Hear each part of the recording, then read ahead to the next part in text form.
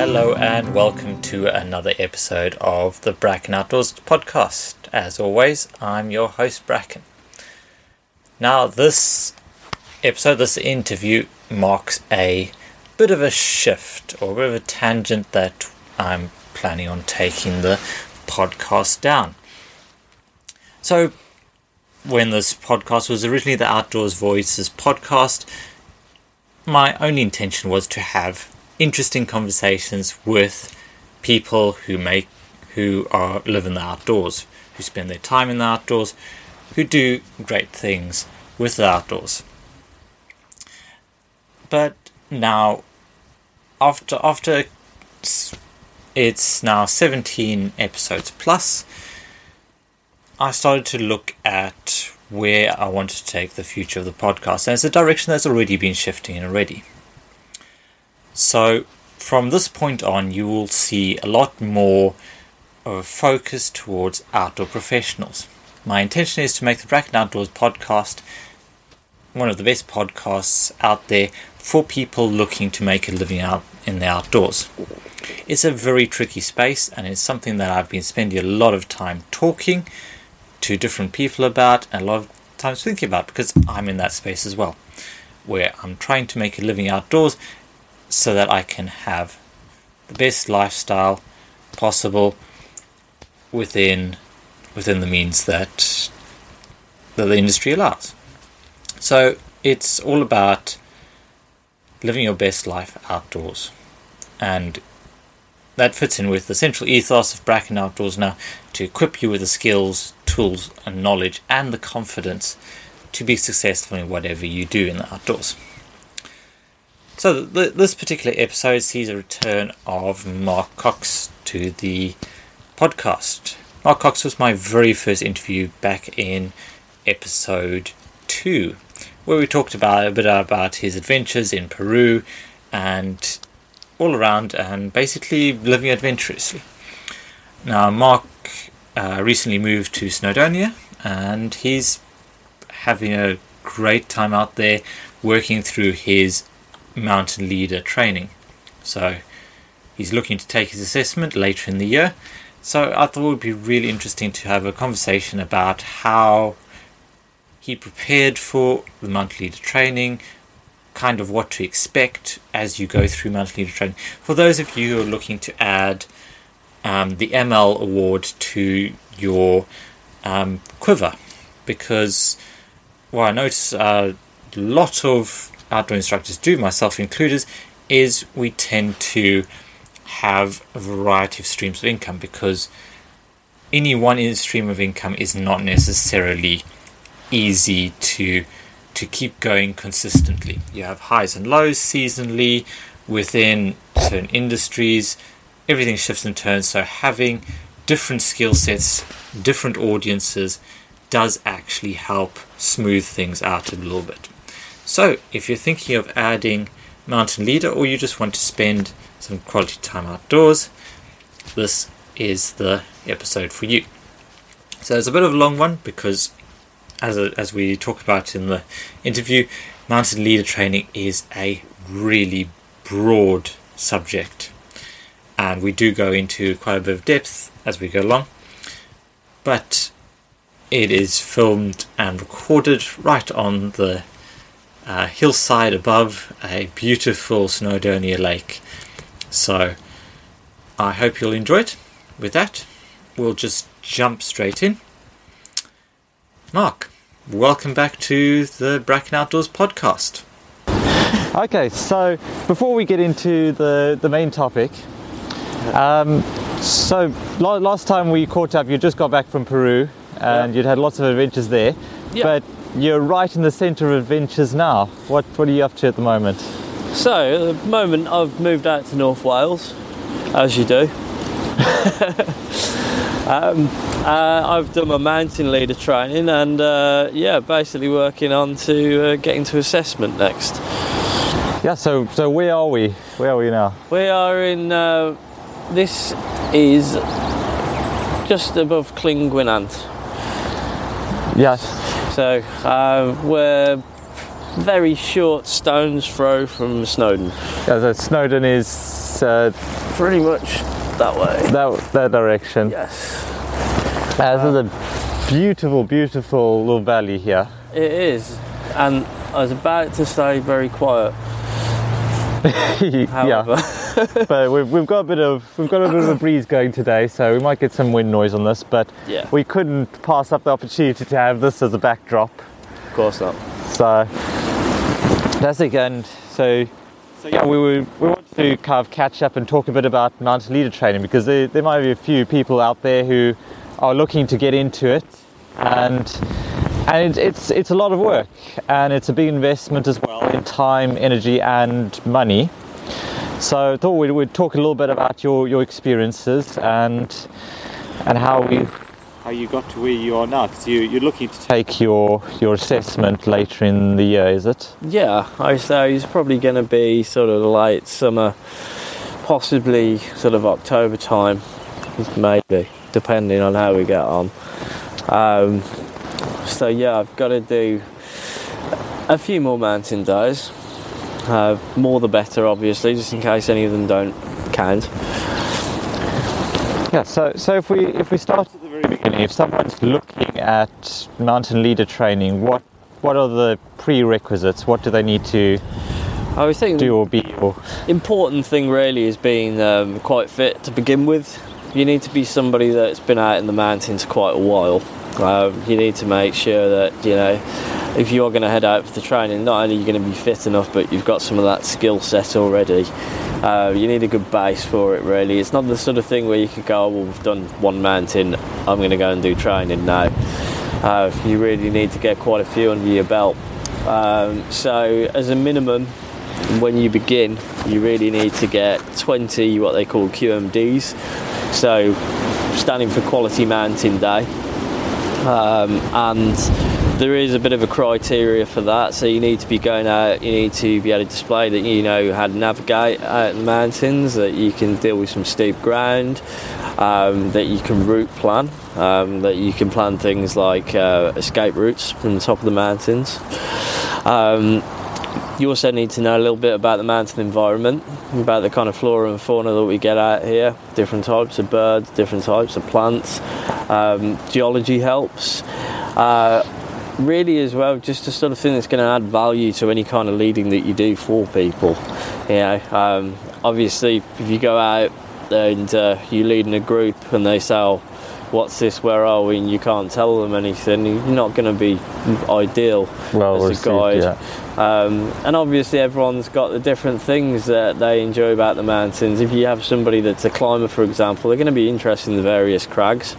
Some people are going to be interested in the history, which North Wales has quite a lot of, mining being a big obvious one for us. Weather patterns, and so some people are going to be more into their sort of biology. They're going to want to know a little bit about what's going on environmentally, and just thinking really about what your group's interested in at the end of the day. So you need to have a bit of knowledge of everything really if you're going to be a mountain leader.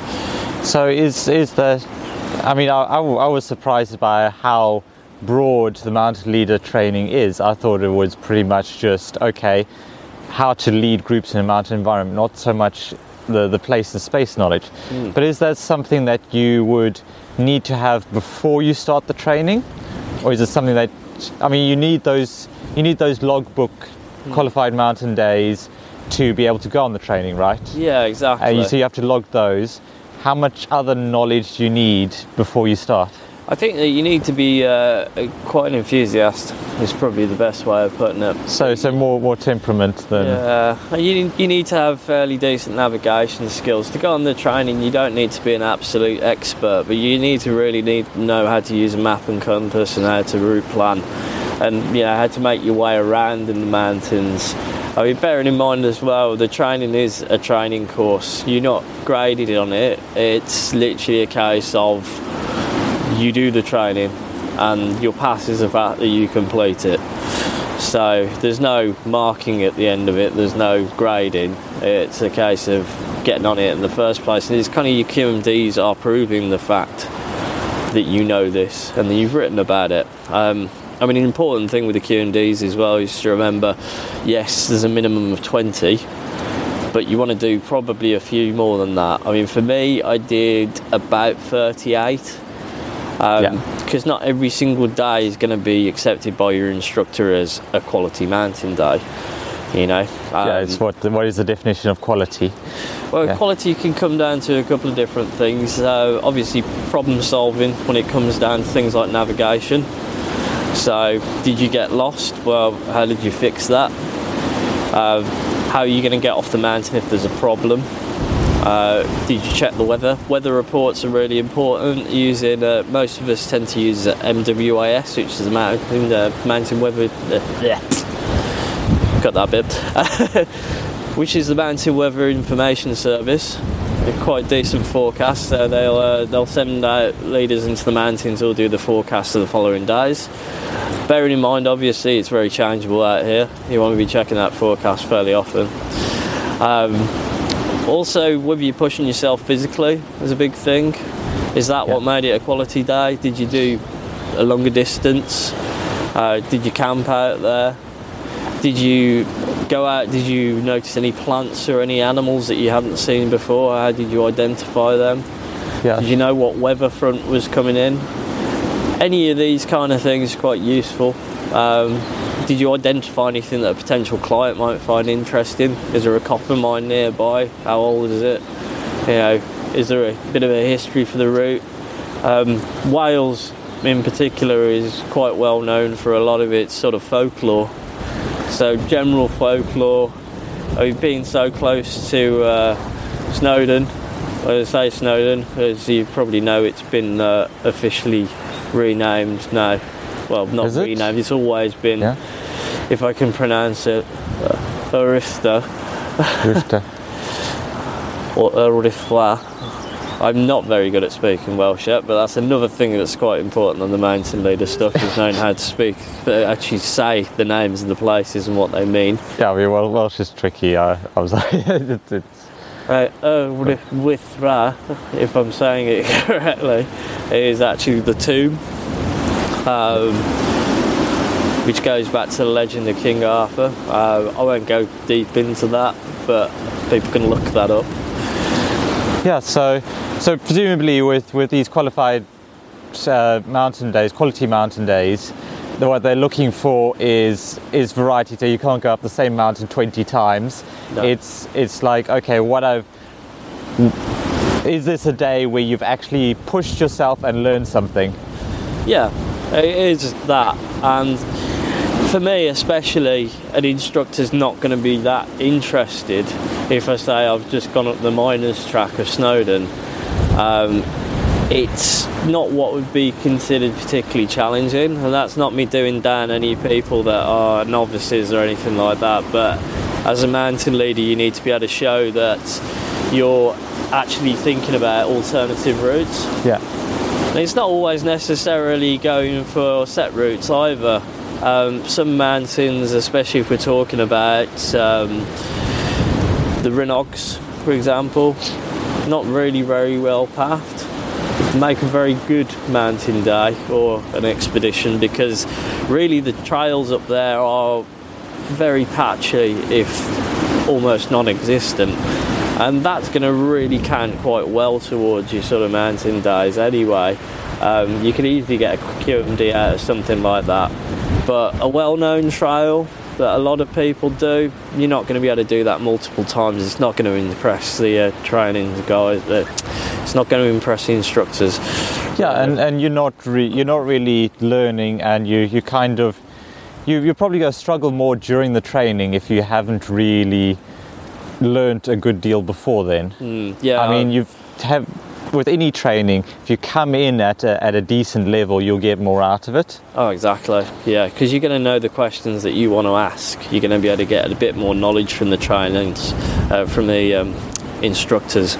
Yeah, and from what you've been what we've been talking about before this episode, it's also pretty physically demanding, and you've got to be prepared for it. And if you all you're focusing on during the training is keeping up physically, then you're also not going to get a lot out of it. Yes, you can struggle a bit. I think there's probably going to be a few people that go on for mountain leader training and they potentially won't realise how physical it is. It's not a lot on consecutive days, but it's 6 days out in the wilderness. You're not necessarily going to be camping all the time. There is an expedition part of it. However, even a small amount in the mountains every day for 6 days, it's going to tire you out, even if you are quite fit, you know. I know as an enthusiast, you might go out, especially if you don't live in the mountains like I do, you might go out every other week or you might go out every other month.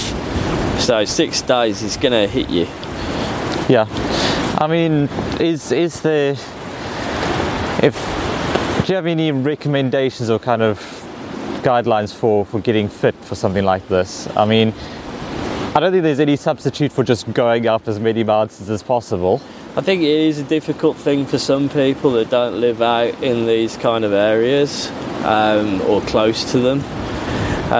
You do get a few people that are city-based, which I was originally, that are interested in becoming mountain leaders. Really, you want to get out and you want to walk as often as you can. And you want to take out the sort of gear that you would have out in the mountains. Get the weight in and... Yeah, get used to that weight. You might not need all of it, but at the end of the day, if you've got it all with you, you're going to kind of not necessarily use it if you don't live in a mountainous area, but you're going to get used to that weight.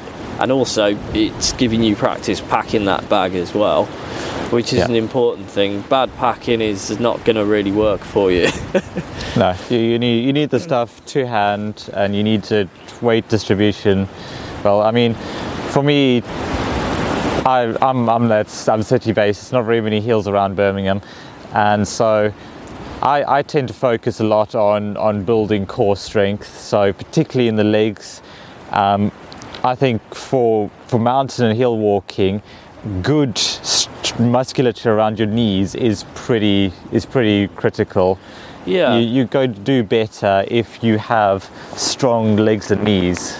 Yeah, you're going to get that really from just doing any kind of ascents. I know there's people that train for these kind of things. You know, you'll get the 3-peak challenges that spend weeks on step machines, things like that. They're not really ideal because they're not really putting you through the unevenness of ground, you know, kind of twists of ankles, things like that. You're going to build up that kind of strength and your balance and so on by actually coming out. Yeah, it's a what I think the biomechanics call a static load on a stem machine versus a dynamic load when you're on the hill, because your foot is flexing. Every step you're taking, your legs are loaded your muscles are loaded in a different way, have different angles, and good all-round flexibility and strength. Yeah, really important. I mean, one of the most common reasons for being mountain rescued is lower leg injuries. I can imagine. You can look up the stats that mountain rescue have, and generally it's not things like extreme injury, you know, head injuries, things like that. It's generally people that are going out that have got fairly weak ankles or knees, and they end up getting like hairline fractures, things like that, twisted ankles, which will really slow them down or completely stop them, and then they need to get rescued. So if you've been spending 6 months on a Stairmaster and you're not used to the fact that your legs, ankles, everything are going to get twisted all over the place, you can get surprised.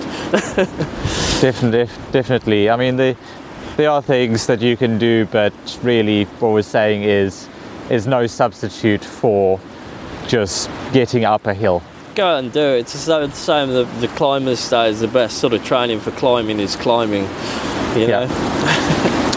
So what we're saying, in preparation, you want to get physically fit, get your qualified mountain days, and start thinking about getting good local knowledge, and so on. So what does it look when you actually? So you book on your training, you turn up. Where do we start? So it might be slightly different structure for each different sort of instructor. Obviously it depends on a lot about what area you're in, what weather's going to hit, because that can change the plan.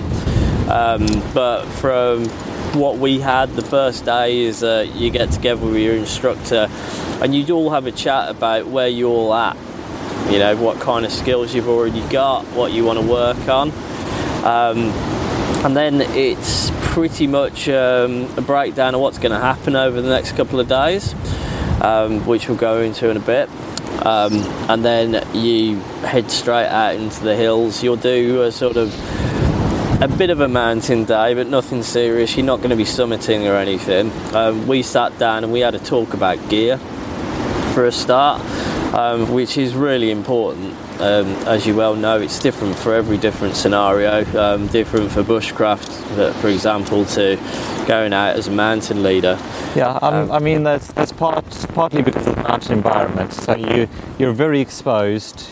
There's not very many resources to hand. There's not a lot of shelter, so you kind of have to bring everything with you. You can't just, as we do in bushcraft, just light a fire or whatever. You're pretty much on the side of the mountain, exposed. You're going to need to bring your own shelter, bring your own protection, bring your own food, warmth, the whole shebang. So, I mean, what we straight away spoke about, and obviously you and me have both got a background in sort of outdoor equipment sales, so we know quite a lot about this.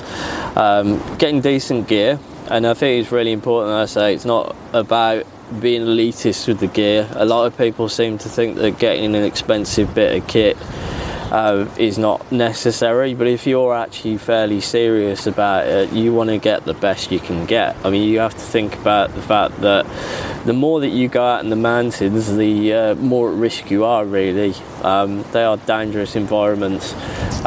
If you go out once a month, you're not going to see the same sort of things that I probably will when I'm going out every other day, or 2-3 times in a week. You're going to get different scenarios all the time. Obviously footwear is the first thing that you need to think about.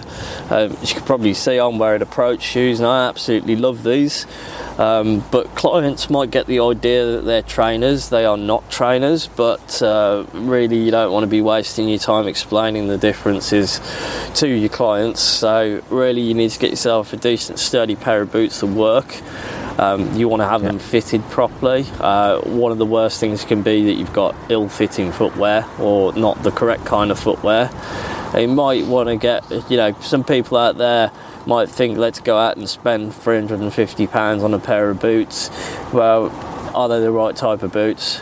No, you're not going to want to really be going out in a set of B2s or something like that. There are mountain leaders that do. Really you need something that's a decent sort of trekking, hiking boot. Not too heavy. You don't want it to be really nothing too stiff either. Personally, that's a preference for me. I want to go for something that is sort of mid-weight and sort of mid-ankle boot that fits me properly, that's not going to cause me blisters, because 6 days out there, if you have an issue with your footwear, you're going to find out fairly quickly. I mean footwear is a real rabbit hole to go down, but essentially you're pairing the right boot for your experience, level of fitness, and then making sure it's well fitted, it's the right size for you, the right width and last and everything else. So if you don't know how to do that, get someone who really knows what they're doing to guide you through it. May well do a video or something in that in the future. Everybody has their preferences, but what you want to go for really is you want to go for a boot that's not too heavy. You want it to be fairly tough, but not something that's a really big clomping boot at the end of the day. Something that's got a bit of flex on it. I like to have something that's got a climbing edge, but I am a bit of a scrambler, but that is personal preference really. But yeah, something that's comfortable at the end of the day. Durable, but not overly heavy. Yeah, if you go spend on one thing, it's good pair of boots. And then probably next would be waterproofs. I'd say, even before we go on to waterproofs, probably socks as well. Decent socks, something that's going to keep your feet fairly comfortable, and you want to take a couple of pairs of socks with you, really. Something that's going to reduce blisters a little bit, something that's not too hot, depending obviously the time of year that you're going out, but generally a sort of mid-weight sock it's good all-rounder, something like that, and a few of them. Your feet are probably going to get wet at some point, unless you're using gaiters, which are always an option for going through like our sort of marshy areas, which will happen. You can't really avoid it out here. But feet, you really do want to look after them. I try not to leave anyway. If I'm going away for a longer trip, there's always a spare pair of socks, because you never know what you go run into, water crossings or whatever. And you want to look after your feet, because they go carry you off the mountain. Blister plasters, always an absolute must. Yep. Or anything to kind of tape your feet back together.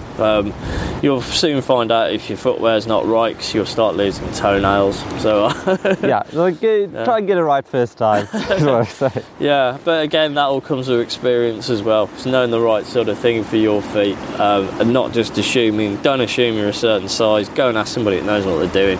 At the end of the day. Next up, we might as well just sort of work up the body. Decent set of hiking trousers. Now, as you can see, me and Bracken are both wearing Fjallraven at the moment. They are absolutely lovely. They do some great trekking trousers. Are they the right thing for you? Potentially. For me, I quite like going for something like a set of Montane Terra pants. Nice and lightweight, fast drying. That's something that's quite important. Thin fabric, doesn't need to be overly warm, but does need to have a vent system on it, really, I'd say, for me. Absolutely. Most of the trousers that are decent will have vents in them, usually down the sides. Obviously the weather's very changeable, and it can go from being pretty cold to being really warm very quickly. And you hit a steep slope, or you suddenly needing to shed layers and vent it off, and then as soon as you get up to the summit, the wind comes in and you're suddenly zipping everything up and popping layers back on. Time of year as well, obviously you've got to think about those base layers. Merino wool is nice if you're going to be out for multiple days. I'd say certain conditions may be a little bit too warm, but again, personal preference. Are you a sort of hot person or a cold person? For me, I'm wearing like one of the icebreaker combination merino and nylon fibres. So good sort of bit of both, bit of the best of both worlds, really. But then I get really cold really easily. I don't get too hot very often, so it's perfect for me. Whereas if I was going out middle of summer and I knew it was going to be like 20 plus degrees, I'd be going fully synthetic for a day hike. Synthetic stuff, brilliant if you're going to be going out just for a single QMD, something like that. On the actual training, I'd say it's probably good to go for sort of the thing that you're wearing at the moment, which is a bit of merino wool. It's not going to smell that much over a couple of days, and it's still going to wick out properly if you've got, say, synthetic blended in there as well. A couple of those, always a good shout. Also, you've got to think about if they do get wet, are you going to be able to dry them off? You don't want something that's going to be getting soaking damp and weighing down your bag. So that, leggings and a top potentially. And then moving on, you want to look at something like a range of different fleeces depending on the weather. Obviously I've got one of the Rab ones on at the moment. It's quite a thin sort of micro fleece. Really good at wicking. Wind goes straight through it, but underneath a decent sort of insulated, they're quite warm. Again, preference, are you hot or cold most of the time? Fleeces I'd probably be real careful with, because they tend to take up a lot more space than other things. Always having something like an insulated layer. So the G-lay, really good sort of best of both worlds, so nice cool arms, free, unlikely to get your sleeves caught on much, because there isn't any. Something like that. Nothing that's too heavy either. You want to go for something that again is not like super heavyweight winter style. You want to go for something that's kind of in between. Quite a thin one. I forget the name of this particular one, but it's a nice mountain equipment one. Keeps the wind off for at least the main part of me. If I am working with ropes or anything like that, there's far less stuff to get in the way. There's a difference about how you're layering up for, say, your winter mountaineering and your kind of more regular mountain walking that we're talking about now. So you don't really need a down jacket that's going to withstand all of the elements, because it's going to go underneath a layer. I mean, down, it's nice, to be honest, for North Wales where we get quite a lot of rain. Down might not necessarily be the perfect thing. At least if you go something that's synthetic, you know that's still going to keep you pretty warm. I mean, there are hydrophobic down jackets these days, but I mean, personally for me, even though it's a little bulkier, I know that at least my synthetic's going to keep doing the job all the way through. You know, so that's that stage. And then you've got to think about your waterproofs. So really important, just generally, because they're going to keep the wind off. Good example of wind so far. And now it's gone all sunny. Gore-Tex, general standard go-to for most people. Doesn't need to be a heavyweight jacket. Arc'teryx makes some really nice sort of lightweight trekking jackets, hiking jackets. They're nice, packed down quite small.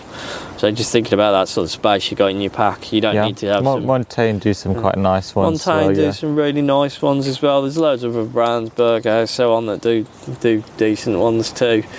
A bit of a muchness, but you want something that's it's got a fairly high hydrostatic head, something that's not like a super lightweight. Pretty much Gore-Tex, isn't it? I think Gore-Tex is always, I say, you go-to point. Get a decent Gore-Tex jacket. It's going to cost you maybe about 200 quid upwards, but it'll last you 10 years.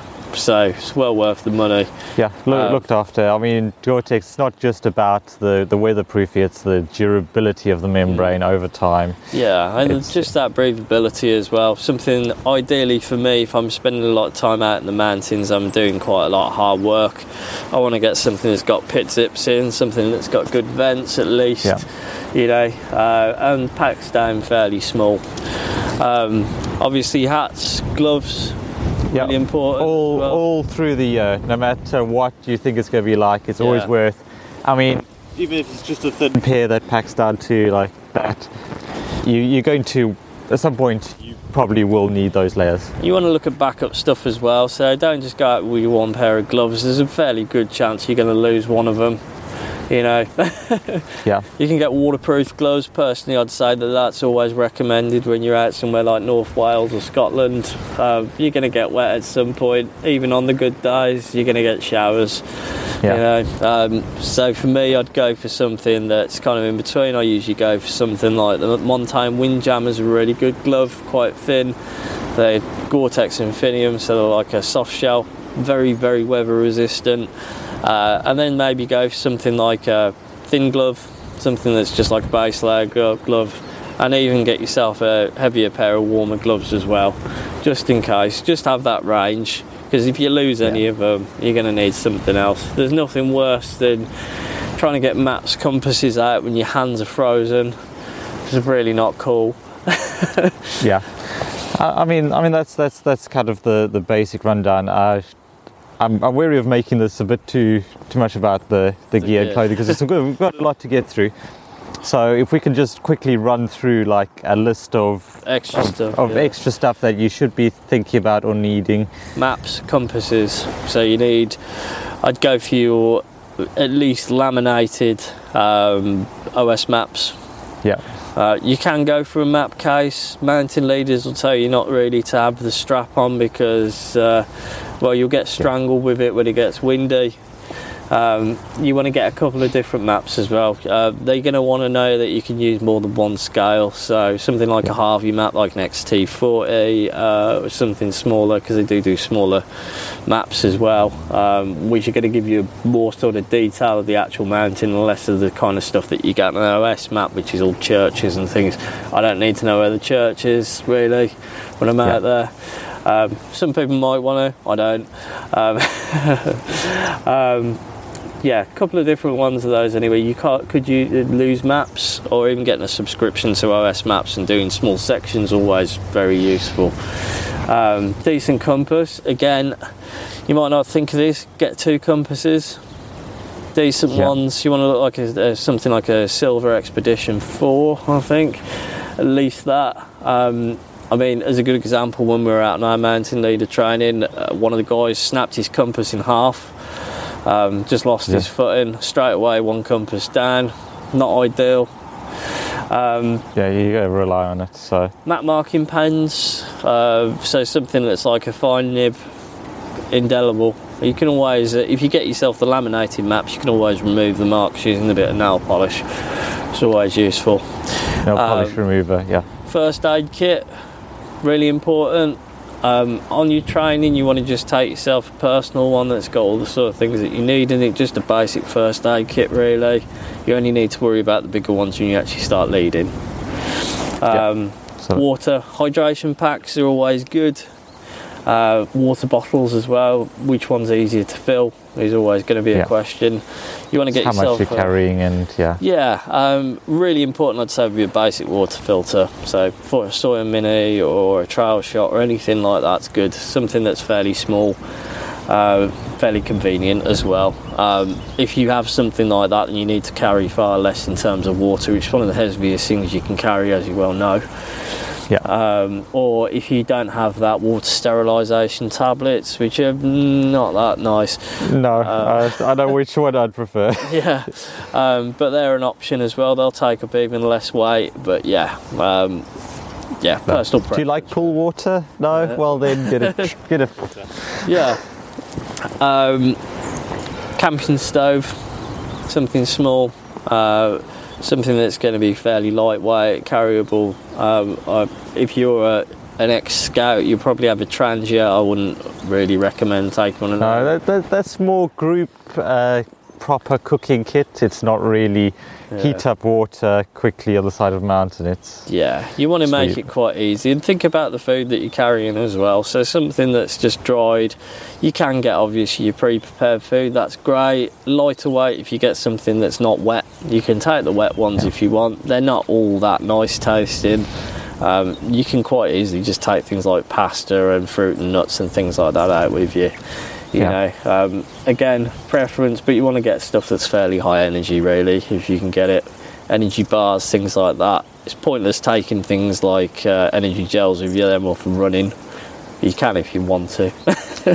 I mean that might be not a bad idea to kind of toss one or two in the back pocket for emergencies to get you that burst of energy to get you down the mountain if you run out. Yeah, exactly. A few snacks, things like that, always good. Just make sure that you've got enough food to keep you going for a couple of days.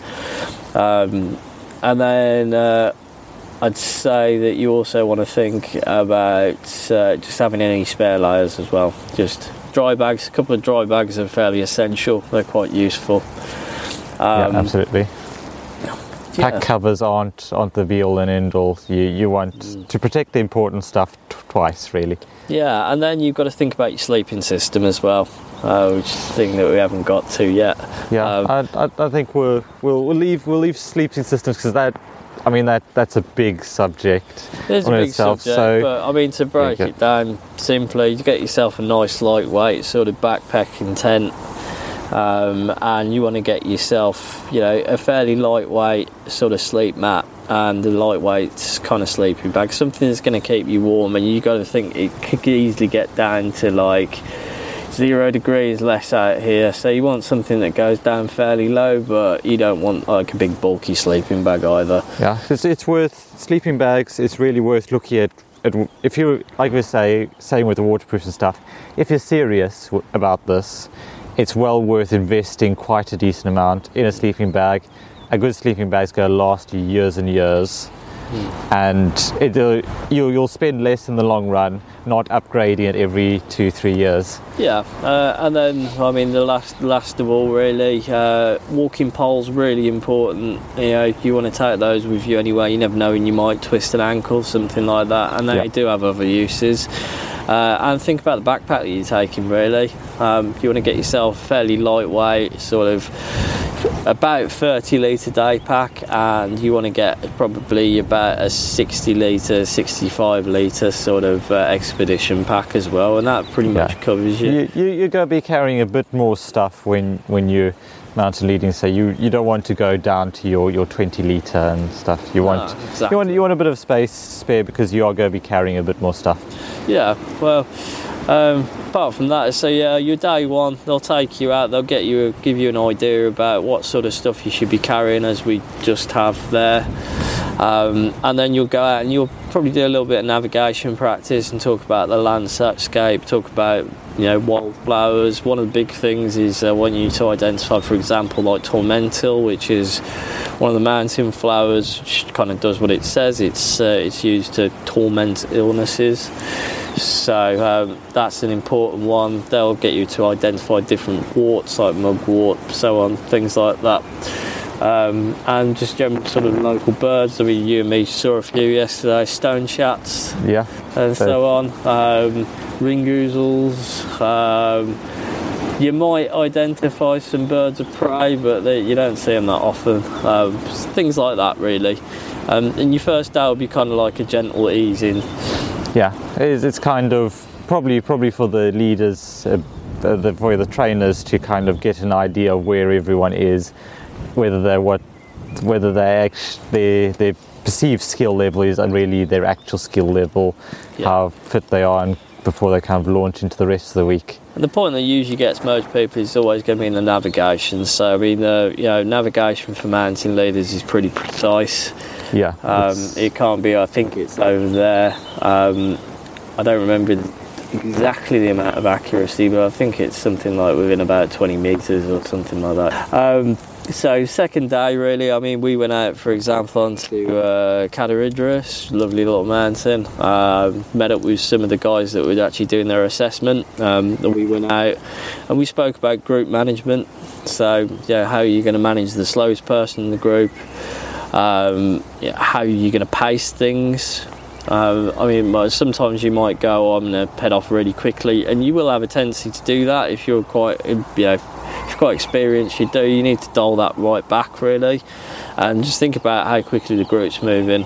Planning breaks as well, so whether you're faffing about or not. So you can have people doing sort of random, hold on, I need to get something out of the bag. 10 people do that, really slows you down one bit after another. So trying to encourage people to stop all at the same time and all do their stuff at the same time. Making sure they're eating seems a little bit like an obvious one, but some people won't eat, and you want to make sure that all the group's got energy. Thinking about and just watching the group and seeing who's comfortable with heights, exposure, things like that. Do we need to put them in front of us? Do we need to put them in the middle? Do they need to be with one of the instructors? So it's almost like the process where the mountain leaders are the training instructors are taking you out, but really you've kind of a mix of both student, and you're also kind of assessing the rest of the group and starting to think about, okay, group dynamics, how would I handle this group as a leader? Yeah. And it's... Are you kind of encouraged to kind of take the lead at points? Yeah, so you take turns at leading over various points during the day and over the week. So they'll watch how you do it and they'll kind of point out what you're doing. I mean, for example, there was a girl in our group that kept on shooting off quite far ahead, and they were like, we can't do this for the group because the person at the back's going to start getting a little bit frustrated. It's once that kind of spiral begins, they can become demotivated. Then you've got the group being potentially slowed down even more, or somebody that's just not enjoying the day, so really just keeping an eye on the guys and speaking to them as well, so keeping that verbal communication between everybody in the group. How you doing? How you feeling? How's your energy levels? You drinking enough? Things like that. The interpersonal side of things. You're going to do that with some groups more and some groups less. So just keeping an eye on them, really. I mean, that's the thing. You've got a lot of stuff going on all at the same time. Navigation as well. So just reading the landscape, having a look for sort of like your blue features, your black features, and also like your brown features. The different importance of all these things. So black features such as man-made things, and the discussion of how useful is this? Is this always going to be here? Can we rely on it as a navigational aid? Yes, we can, but as much as say a blue feature, Big lakes, I mean, as you can see, we've got a massive blue feature behind us. So, I mean, that's unlikely to change much in shape or anything like that, considering it's been here for so long. But you've also got to look at the quality of those features as well. Out here it can rain quite heavily, torrentially, easily turn small streams into more than one stream, and then your navigation's out the window. Yeah, if you say counting the streams on the path and 6 more have sprung up, you're going to be a bit out of place. Yeah. It's happened before as well. And then the most reliable feature being sort of like your brown features, your contours, generally your mountains, things like that. They're always going to be pretty much the same unless there's some sort of catastrophic event. So yeah, just using a combination of all those and using them to approximate where you are exactly. Obviously flora, fauna, even down to geology as well. So, well, are we in the right place? What are the rocks like? Are the trees the correct trees? So on. Yeah, I mean, as we did over the day as well, it's just all having a crack at navigation, all sitting down discussing different things, such as we even got down to geology, how the lakes are formed, glacial movement, things like that, just general discussion. I mean, that allows you to interpret the landscape a bit more. If you understand how something arrives in the shape that it does, you can make an educated guess as to what sort of direction it's pointing in, or what sort of feature you're likely to see further down the trail. Yeah, and it's really sort of about when you're route planning and when you're actually walking the route, sort of playing the story out in your head about what am I going to see. Also just getting the group to do that as well, so you're kind of teaching each other at the same time.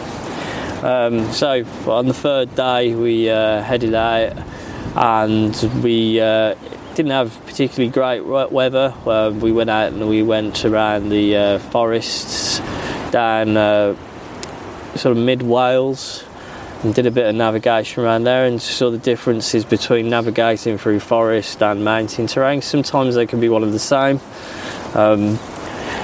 And again, just going through the different sort of ins and outs of how much more difficult it is navigating in terrain such as forest, where there's a lot less sort of stuff to go off, you know. Spoke about mountain boffies, actually spent a bit of time near one of those.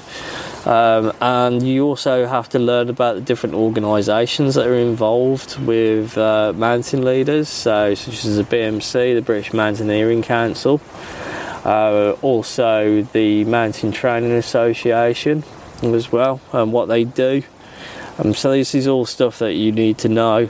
There are other bits such as what different kind of levels of training there are. So you've got International Mountain Leader, Winter Mountain, sort of Winter Mountain Leader. I mean, as example, what we're talking about now, when I say Mountain Leader, we're talking about the Summer Mountaineering Award, which is slightly loosely termed, because when they say summer, it can even be up until winter. Yeah, but they're not talking about full winter conditions there, crampons, ice axes. Yeah, that's kind of where they draw the line. Is yes, you're not looking at. So if there's major snow on the ground, it changes. You can still use these days towards your summer mountaineering qualification, because they're a level above. They are a level above, but really it's more sort of talking about these kind of conditions out here, which can be anything really sometimes. Okay, so far we've talked about the components. So there was navigation, there was kind of the interpersonal leading people, talked about moving on different terrains, the equipment, the kind of bigger picture with organizations that you're involved in. How much do they talk about some stuff like first aid? First aid, we do speak quite a bit about first aid. You need to learn how to, obviously, the general patching people up. You need to get a 16-hour first aid qualification as part of it. How advanced does that need to be? An outdoor specific, mountain specific, it does, or yeah. what? It helps to have done like a normal first aid course at first. You know, most people will have access to a first aid at work. They'll give you a good starter. And then you do the 16-hour, and it really is sort of mountain based. So the one I did was Peak District, and you look at how actually you can apply your first aid techniques when you're on sort of rough, uneven ground, and in certain situations, such as, you know, dehydration. How you're going to deal with people that have potentially forgotten the medication on the side of the mountain.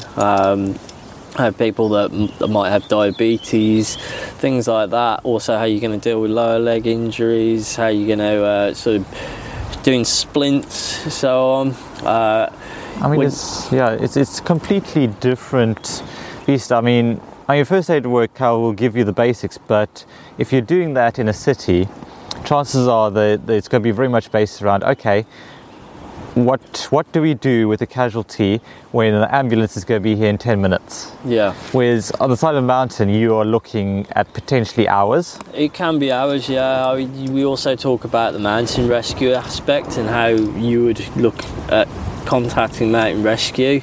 I mean, we're quite lucky out here in Snowdonia that we've got a number of different sort of mountain rescue teams. So obviously there's my friends at Clanberris Mountain Rescue. They do an absolutely brilliant job out here. It's probably the busiest area in Wales here. They're out constantly. You've also got the Coast Guard that get involved. There's a number of different sort of air ambulance services, and also you've got the RAF as well that all get kind of involved in rescue out here. I mean, that's an important thing. It's always going to be quite useful for the viewers as well, is knowing that actually mountain rescue is a subsidiary they act almost like a deputy of the police out here. So you need to contact the police first, and then they pass you on to mountain rescue and ask you all the questions that they're going to ask you about the casualty. You're going to need to know how to do an assessment, how to find out what's actually going on with somebody, and pass that information on to the mountain rescue team before they come and rescue you. But as you say, I mean, from experience, it can be anything up to sort of like 6 or upwards hours for them to scramble a team. They are volunteers. They have to be called up. They have to get together at the mountain rescue hut and then come together with their own plans. So yeah, knowing what to do when you're actually getting rescued by a helicopter as well. So the trainers will tell you about different signals that you can give for helicopters, about how to prepare an area for when you've got downdraft, when the helicopters come in to get you, and just generally staying safe. That's another subject we could talk about for an hour. Easily. So, but it gives you an idea about what you need to look into. It's important if you're heading out there that you know how to contact these teams in case it may not be for you. That's another reason why your navigation needs to be spot on. You need to be able to relay accurately where you are. Yeah, I mean, the good thing with the mountain rescue teams these days is they do actually use things like they can send a text message to your phone that will allow you to turn on your phone. They'll get a GPS beacon to you, but that's always assuming that you've got a battery going. That's another preparation thing that you want to stick in your kit, something that you can charge your phone with, spare batteries, or even just a rubbish old phone that's got a ridiculously long battery life. Anything like that is always going to be very useful. You'll go through actually how to perform sort of moving casualties outside. So using, say, you can use your shelter, your emergency shelter, put them on top of it and have a team grab it from all sides and walk them out. Different ways of carrying a casualty, such as you can actually sort of use the rope, which is another technique we could talk about for quite a while, to actually lift them with. So you'll go into a lot of that. You'll talk about river crossings as well, and why generally they're best avoided, but they are in there. It is really quite involved. But they want to know that you know about all the organisations that work out in the mountains as well, and what's available to you and what to do if there is a problem. And then I guess the next thing to talk about would be the expedition stage. So at the expedition stage, it's exactly what it sounds like. You'll be out for probably about, I'd say maybe about a day and a half, maybe at least 12 hours or more. I'd say you're gonna be camping out on the hill. As I say, for us it was the Rinogs. Wasn't particularly great weather. And at that point on your expedition, they get you usually to do a bit of night navigation, which is one of the hardest things to pick up. You'd be looking at micro navigation, things like that in the dark. It's quite difficult. It's something that you're going to want to practice after you've done the training anyway. And also you're going to be looking at camping, choosing campsites, how to set up a tent, how to choose a camping spot, all these skills which you should potentially have by this point anyway. So that's something that you'll need to practice as well. Actually, expedition days and camp outs are things that are going to count towards your Q&Ds as well, so you want to get out and do some of those as well. Choosing camping spots, knowing safe places to put tents, knowing where to get water. Again, another subject that can get quite involved. So you're using all these skills while you're out there. Yeah, so if you get a head start on some of these beforehand, you go have an easier time of it during the training. Yeah, and I think the important thing to get out of it as well is like I don't think it's possible to overdo the preparation for the training, because I think that if you get to the training stage and you're already quite knowledgeable, you've got more room to pick more stuff up, that you're going to be more relaxed and you're going to have more time and you're going to potentially get more out of that training than if you go in there with less experience and you're learning the kind of things that everybody else already knows. Then it's going to be a bit less sort of useful to you, you know. You want to get out and get some of these skills. You don't need to get them perfect, but have knowledge of them and practice them before you get to that stage. You know, because all these skills are going to need to be shown in much greater sort of detail when you actually do your assessment. And then I guess finally it's just moving on to how you actually do things like D-logs, so digital logbook, which is used by the Mountain Training Association. When you actually go on there, and the right sort of detail to put in. So there's things that, as we were discussing earlier, you might not think about. The decisions that you make while you're out in the hills, what you go and see, and what essentially is making a quality mountain day. Not really waffling on too much when you're writing your logbook, so you can put stuff in there, but you've got to think about how much the trainer's actually going to read. Yeah, and there's stuff that they don't really need to know, but there's other things. Just try and keep the pertinent information in there so that it's clear how you got into the situation that you did, what your thought process was, and then how you got out of it. Kind of just staying very logical and focused, I'd say. I mean, as you and me have spoken about before, you know, it's the same really on any sort of training course or whenever you're heading out into the mountains, forests, anything lowland, upland, is always having an idea about what your plan is and what you're intending to get out of it. So for me, I'll tend to write a paragraph at the start and actually put a D-log in before I head out to do what I'm going to do. They'll have a list of what I'm trying to do, you know, that I want to practice doing, like half bearings, or, you know, I want to try this trail I've not done, or I want to push myself more physically than I have done on other times. Or I want to identify this particular sort of geological feature. These are my goals, and then putting anything else in and heading out with an idea about what you're going to do is always going to be quite important anyway, so at least you can go off and you can tick off things, you know. Really important to have a plan before you go out, because you're not necessarily always going to get what you're looking for. Very changeable weather, you could get lost, you know. Yeah. And then I guess at the end of it, it's just kind of putting all that together and writing something for trainers that's going to count as a quality mountain day, that you've got a number of different things in there and you can say you really got something out of it. Can't be, as we've said, just a walk up the minder's path doing the same thing all the time. You've got to show that you've learned something from it, that you've improved on the skills that you've had before. If you've hit any problems, how you've dealt with those.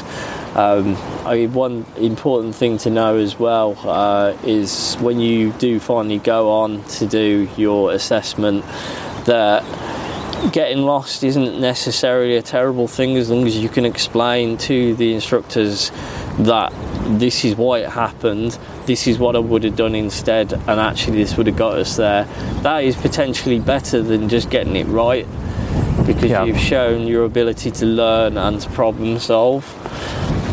Yeah, I mean, they're not expecting perfection, but that's a quality of a good leader or guide, is someone who can deal with things when they go wrong. Yeah, exactly. Because anyone can be a fair weather leader, and just walk up the ranger path onto Snowdon, fine. But it takes someone special if the fog descends and you're on the wrong side of the mountain, knowing what to do in that situation, being able to walk through a good process to get yourself and your team out is critical. Exactly. I think it's important to just know that it's quite a large subject, and there's a lot of different skills. There's a lot of wildlife out there that you can identify. There's a lot of navigation techniques, and that you've got to have a fairly decent knowledge of all this, environment, everything. I know one of the main reasons for people getting deferred is, sort of navigation. For a lot of people, I say mountain leader training, as an example, is so involved when it comes to navigation that once you've just done your training for mountain leading, that you actually, apparently it does mean that you can already teach nav to people. You're sort of looking sort of like DV level already, which is the reason why a lot of mountain leaders do get work as sort of DV assessors. Yeah, because they've already got that skill set there. I think, and lastly as well, there are modules that are available for free on the MTA site, such as the mountain building, where you learn about erosion and so on. They're free courses, always good to go on. Also things like the weather. You'd be surprised, actually, there's a fair bit of weather knowledge in there as well, identifying different clouds, weather patterns, things like that, actually reading sort of actual weather reports properly. There's a lot to it.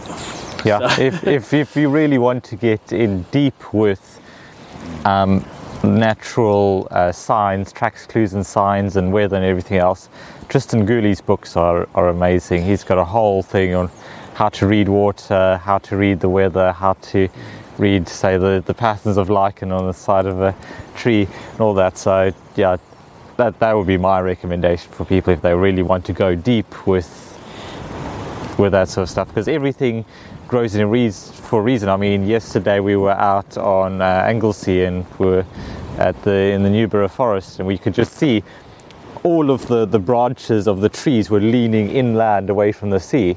I mean, that gives you a major clue to navigation, and it's something interesting to talk about with clients, and it's another kind of arrow in your quiver. I think one of the other things as well is sort of making that distinction between what you do as a mountain leader, that it's not rock climbing or anything like that, but there is some rope work that's involved it's essential to know if you're going to pass.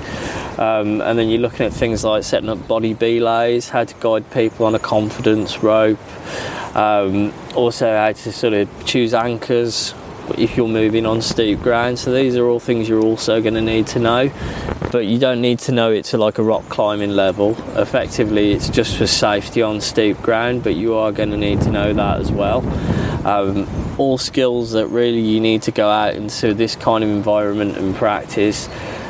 You can practice them at home if you have a tree, or you just so happen to have a massive boulder in the back garden. You can practice techniques, but personally, to me, I don't think there's ever going to be any substitute to actually coming out here with somebody else who's potentially doing the same sort of thing, and learning them. Yeah. So we've kind of covered pretty much the syllabus there. So you have your 6 days, and then what happens between that and your assessment is essentially up to you to just go out and get more quality mountain days. Effectively, yes. So the stage that I'm at the moment is, I think it's always better to go for more, especially if you're lucky enough to live out somewhere like this. Yeah, I mean that's the thing to talk about quickly, is that if you're serious about mountain leader, you probably should consider moving somewhere to mountains, because it makes it so much easier if you're not commuting like 3 hours every weekend out into the middle of... Yeah, I mean, technically every single time I step out the door could be a mountain in a day, you know. Just getting up to your cottage is a mountain day. Yeah, I know. I mean, it's part way up the back and sort of it's heading towards the Mulwins, so yeah. But I'd say go for more. If they say you need another 20 and go for another 40, I'd always go for like a double. Yeah. Anyway, you're also going to be working on that fitness as well. But you want to show the improvement on the skills that you got on the first training course. You also need to bear in mind that any of the mountains that you did on your training course, they're not going to accept as part of your mountain days. You can go back and do it again yourself, but you can't count the ones that you did there. You've also got the option, something that I'm going to be doing fairly soon, is going out and helping already established leaders, already established businesses take people out. There are a lot of businesses out there that will actually let you work for them, and you can get paid at just a trained mountain leader. However, obviously it's always best to get qualified, and one of the main reasons is going to be because of insurance. So for me, if I wanted to get insurance at this point, it would cost me an absolute fortune, wouldn't really be worth it. However, if I go out with a group, they've already got their own insurance which covers me. It means I get to go out with a group, you'll get to go out with somebody and see how they do it. It also gives you the option to go out with multiple different people and get an idea. And it starts that whole business of networking, getting known by people that may well want your services at some point. Yeah, exactly. And I think you've got to build those links as well. I think realistic for me, I've realised that I'm not going to just jump straight into going, right, I am a freelancer straight away. It's going to be a case I'll probably work with a few people maybe for a couple of years before I can go, right, actually I can do my own thing. It's like with most things that you want to build up a client book. You want to have a number of people who are repeat clients or whatever that you know you can rely on, that can then bridge that gap from going, okay, I'm going from this network of contacts to on my own. And that's standard business practice. Coming out here as well, you're going to meet the right kind of people, you're going to meet the different businesses. There's a wide variety of different mountain leading businesses. Just in the area we're in, there's at least 2 different sort of outdoor centres just down towards Beth Gellert. They're everywhere here, and that's also comes down to the fact there actually is a fair demand for them these days, as you're probably aware yourself. After COVID, I think a lot more people got into the outdoors, so there is work out there. Anecdotally, some of the instructors I've used have been in the position where they've actually been passing clients on to other instructors because they can't physically do all of them, or they're not hitting on the right days. So that networking side of things is really important, I'd say. You know yourself personally that you can get lots of inquiries, but they don't always sit in the right order. Don't always translate into bookings that don't necessarily link up with your schedule. Best thing to do as well is to say, if you are really serious about it, you might want to think about seeing how you can move out to an area like this. It's difficult. Obviously I work for the YHA, so I actually work up at Penna Pass. I'm really ideally situated. One of the only people that's crazy enough to want to come and live out in these woods by himself. and obviously there are sacrifices to that. You got to really love it out here. The winters are difficult. Yeah, but it lets you cut down your whole kind of period of gathering skills and experience from what could be like 2 years or whatever. Oh yeah. And down to a couple of months, because you, as you say, you just step out and you're out in it. Whereas it's different if you need to travel 3-4 hours. In saying that, is there actually a time limit between your training and the assessment? No, not really. I mean, you can do it pretty much whenever you really want, but obviously the longer you leave it, potentially, if you don't live out here already, or if you're not on it all the time, it's going to become less and less useful. You want to really get out after your training and start using it as soon as you possibly can, and keep on top of those skills, because you might have done the training. It does obviously mean that you can go on to your assessment whenever you want, but really it's down to you as to whether you're ready or not, you know. And you want to get it right, because it's not a cheap course. It's £400 at least. There are places that do it cheaper, but you're looking in the range of about 300 to 400, slightly more, depending on who you go with, for the initial training, and then for the assessment, which is about 400. Actually, that's not too bad for a 6-day course. That's really good. Yeah, I mean, again, the assessment's going to be over the same sort of time period, and you're going to go out, and the assessment is tough. So the instructors aren't necessarily. They're not going to tell you when you go wrong. They're not going to say you got that wrong. They will tell you when you finish at the end. So yeah, you want to make sure. It's kind of like the driving instructors, like. It's a bit like that. Yeah, they're not going to tell you. Yeah, you need to suss out when you've made a mistake. And obviously, yeah, it's for the kind of course it is. It's not that expensive, but it's still, if you look at it, a lot of money. Yeah, gotta be serious. It sounds like also from what you were saying earlier that if you think you've made a mistake, it's probably best to vocalize that and go, hey, okay, I think I've made a mistake, and this is how I'm correcting it, rather than let it just pass. Yeah, exactly. And because if they know that you're aware of it, they'll look at you a bit more friendly.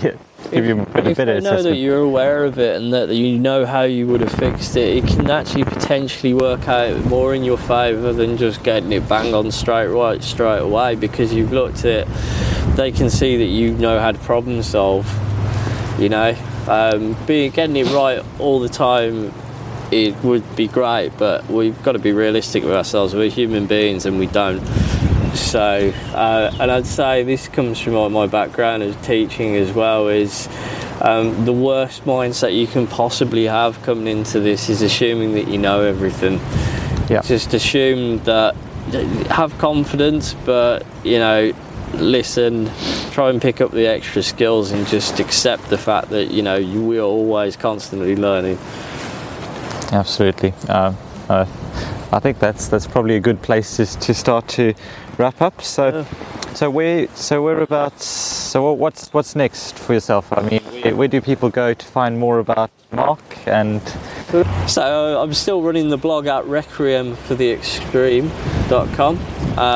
So that has most of my adventures on, but it's now having gear reviews on there as well. There are small bits of bushcraft as well that I've been picking up from our friend Bracken here. Things that I feel actually align quite well with some of the stuff that I do. I'll be looking at doing more gear reviews in the future as well, hopefully for some brands. And the other thing is just some how-to guides as well. So you know, what to do when you're going out for assessment, how to pack bags, anything that I feel that could be useful for general. There's going to be a whole section on how to contact, you know, what mountain rescue and what to do in a rescue situation. Soon you'll have a fair bit of wealth of knowledge on there, I'd say. And obviously the guiding thing will be coming up soon. So got a few sort of days coming up where we're going to be leading some groups, and then well, obviously on to assessment, and then there'll be guiding opportunities available for myself. Yep, and we'll definitely let people know when that happens, and we might well get you on after the assessment to talk about your maybe after you've led a few groups and whatnot, out your experiences, what it looks like, what the landscape looks like once you're actually trained. Oh yeah. But there'll definitely be. So, last question. Yep. People looking to get into kind of outdoor leadership, do you have any advice for them? I think you got to really decide whether you love the outdoors a lot, or whether you do it purely for yourself at the end of the day. I'd say for me, I am quite an introverted person. That's for sure. Some of the best people. Yeah. However, I really do love teaching people things, and I have a massive enthusiasm for the environment and just generally for nature and being out there, which I love to share with anyone really. So yeah, I'd say the general advice is some of the things that we've already discussed. Is how serious are you about this? I've completely changed my life. I live in a totally different area of the UK now. I've completely uprooted. I've changed my job. It's a big step. Yeah, it's lifestyle. It's not necessarily a job. Yeah, it's an everyday thing. I mean, this is the thing. There is no popping to the shops out here.